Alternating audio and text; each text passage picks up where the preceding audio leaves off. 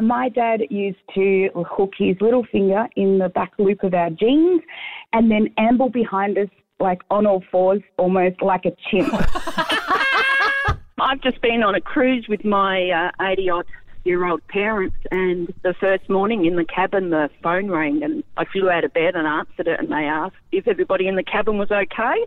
Yeah. And I've replied yes, and they said, well, the emergency cord's been pulled in the bathroom, and I looked over and my dad's not in bed, and I went into full meltdown. Oh, no. Went flying around, knocking Yeah. on the bathroom door. Now, they're both deaf as well, so they wear hearing aids. And I'm banging on the door, Dad, are you all right?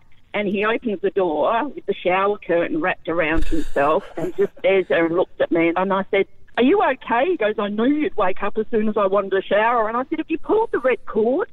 And he said, isn't that the fan? So parent-teacher night was a bit of a nightmare for you. So most kids go there worried that their teachers are going to say all these awful things about them, but it was the reverse for me.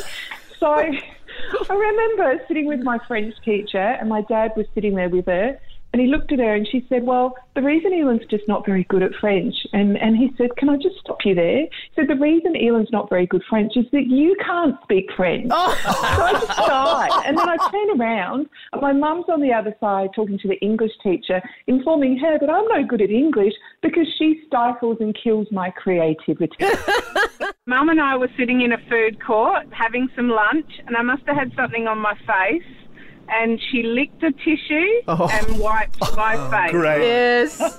My dad, as a teenager, he used to hold my hand at like Marion or in the city at any sort of shopping centres and sing Christmas carols, and one hand holding me and the other hand begging for donations. And as a teenage girl, I was mortified.